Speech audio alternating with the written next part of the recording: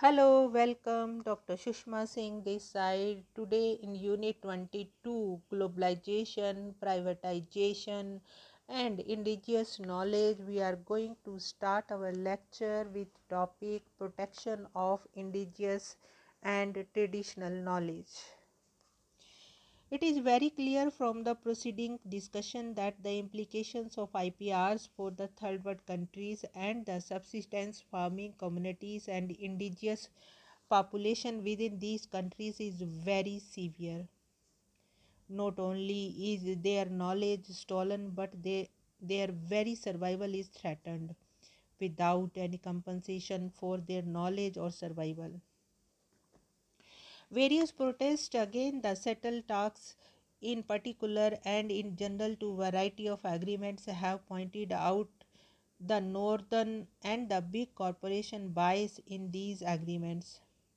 Besides, the IPR regimes are structured to suit the logic developed by the North, which is based on individual rights, and this is alien to the community ownership of the indigenous and traditional communities. Some of the characteristics of the indigenous knowledge are collective rights and interest, closely integrated with their ecology and environment, sometimes taking on a scared quality. Most of the time, this knowledge is respectful of the diversity in nature and not always well documented but orally transmitted. These aspects of indigenous knowledge and their way of life have been their vulnerable point for exploitation. For instance, the Convention on Biological Diversity (CBD) argued that one factor in the loss of biodiversity is the lack of clear property rights governing ownership and access to biodiversity. Therefore, it recommends that there should be clearer specifications and laws regarding sustainable management of the resources in the control of the indigenous community. The existing IPR regimes do not recognize the collective rights that indigenous people hold in knowledge and practices. There is also a fixed period for protection under patent laws, usually up to 20 years, which again does not provide for indigenous knowledge that is often the result of the millennia of innovations and transmission. Various organizations have turned to different international conventions and summits for guidance regarding the rights of indigenous communities and to work out modalities for the protection of their rights and knowledge. Let us briefly summarize some of these articulations. The first is international efforts to protect indigenous rights and knowledge. The draft declaration on the rights of indigenous people provides in Article 24 for the indigenous people rights to their traditional medicines and health practices, including the right to the protection of the vital medicinal plants, animals, and minerals. Article 29 provides that indigenous people are entitled to the recognition of the full ownership, control, and protection of their culture and intellectual property. International Labour Organization Convention also contains various provisions. Article 4, 5, 8, 13, and 23 relevant to the protection of the indigenous people's culture, environment, and religious and political system. One international development that provides specific opportunities for the introducing measures to protect indigenous knowledge is the Convention on Biological Diversity (CBD) mentioned above.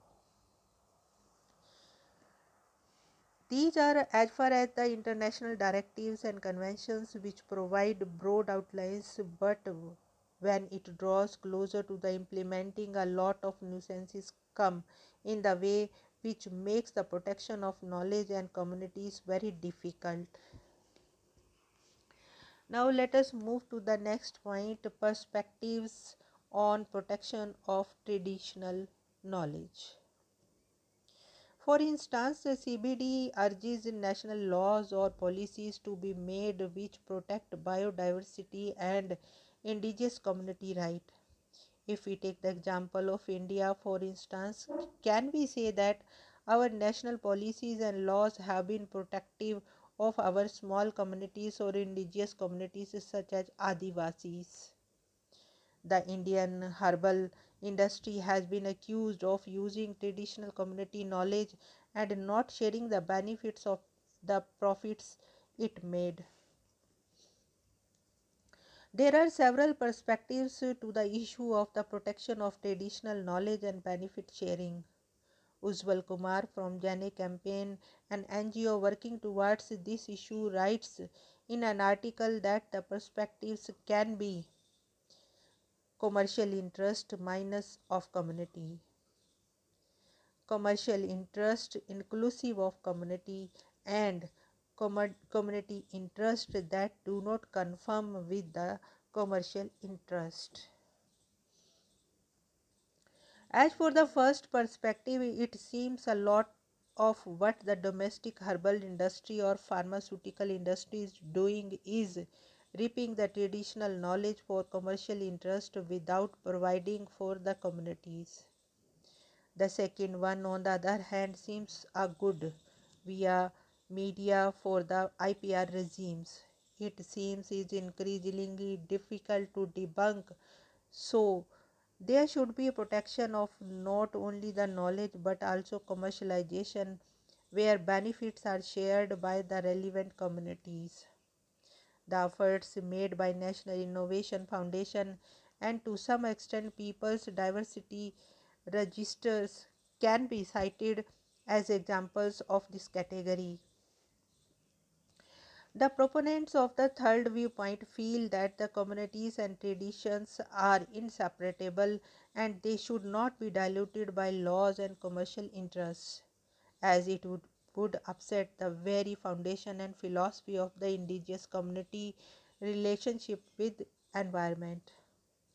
Their basic objective is to regain control of decreasing access to biological resources by indigenous community and not concentrate on the byproducts of what remains of their knowledge or practice.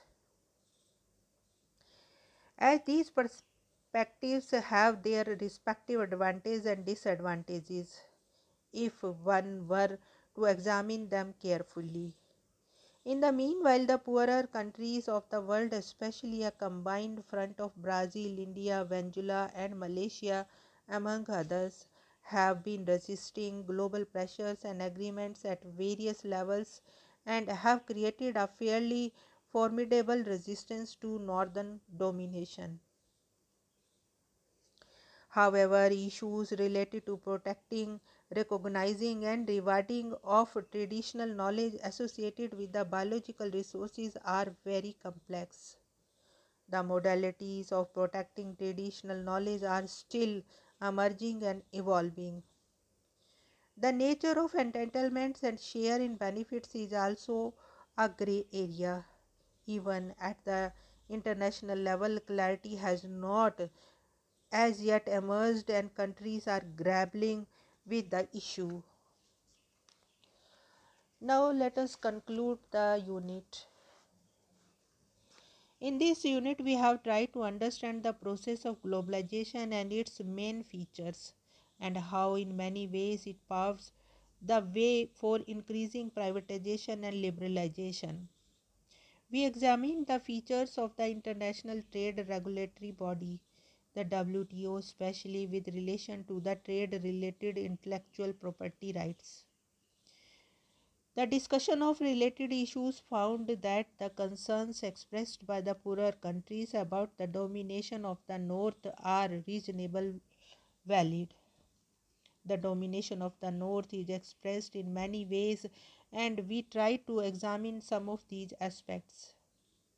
One particular aspect which is of the important to our unit is the agreement on TRIPS, which has several consequences for the IPRs.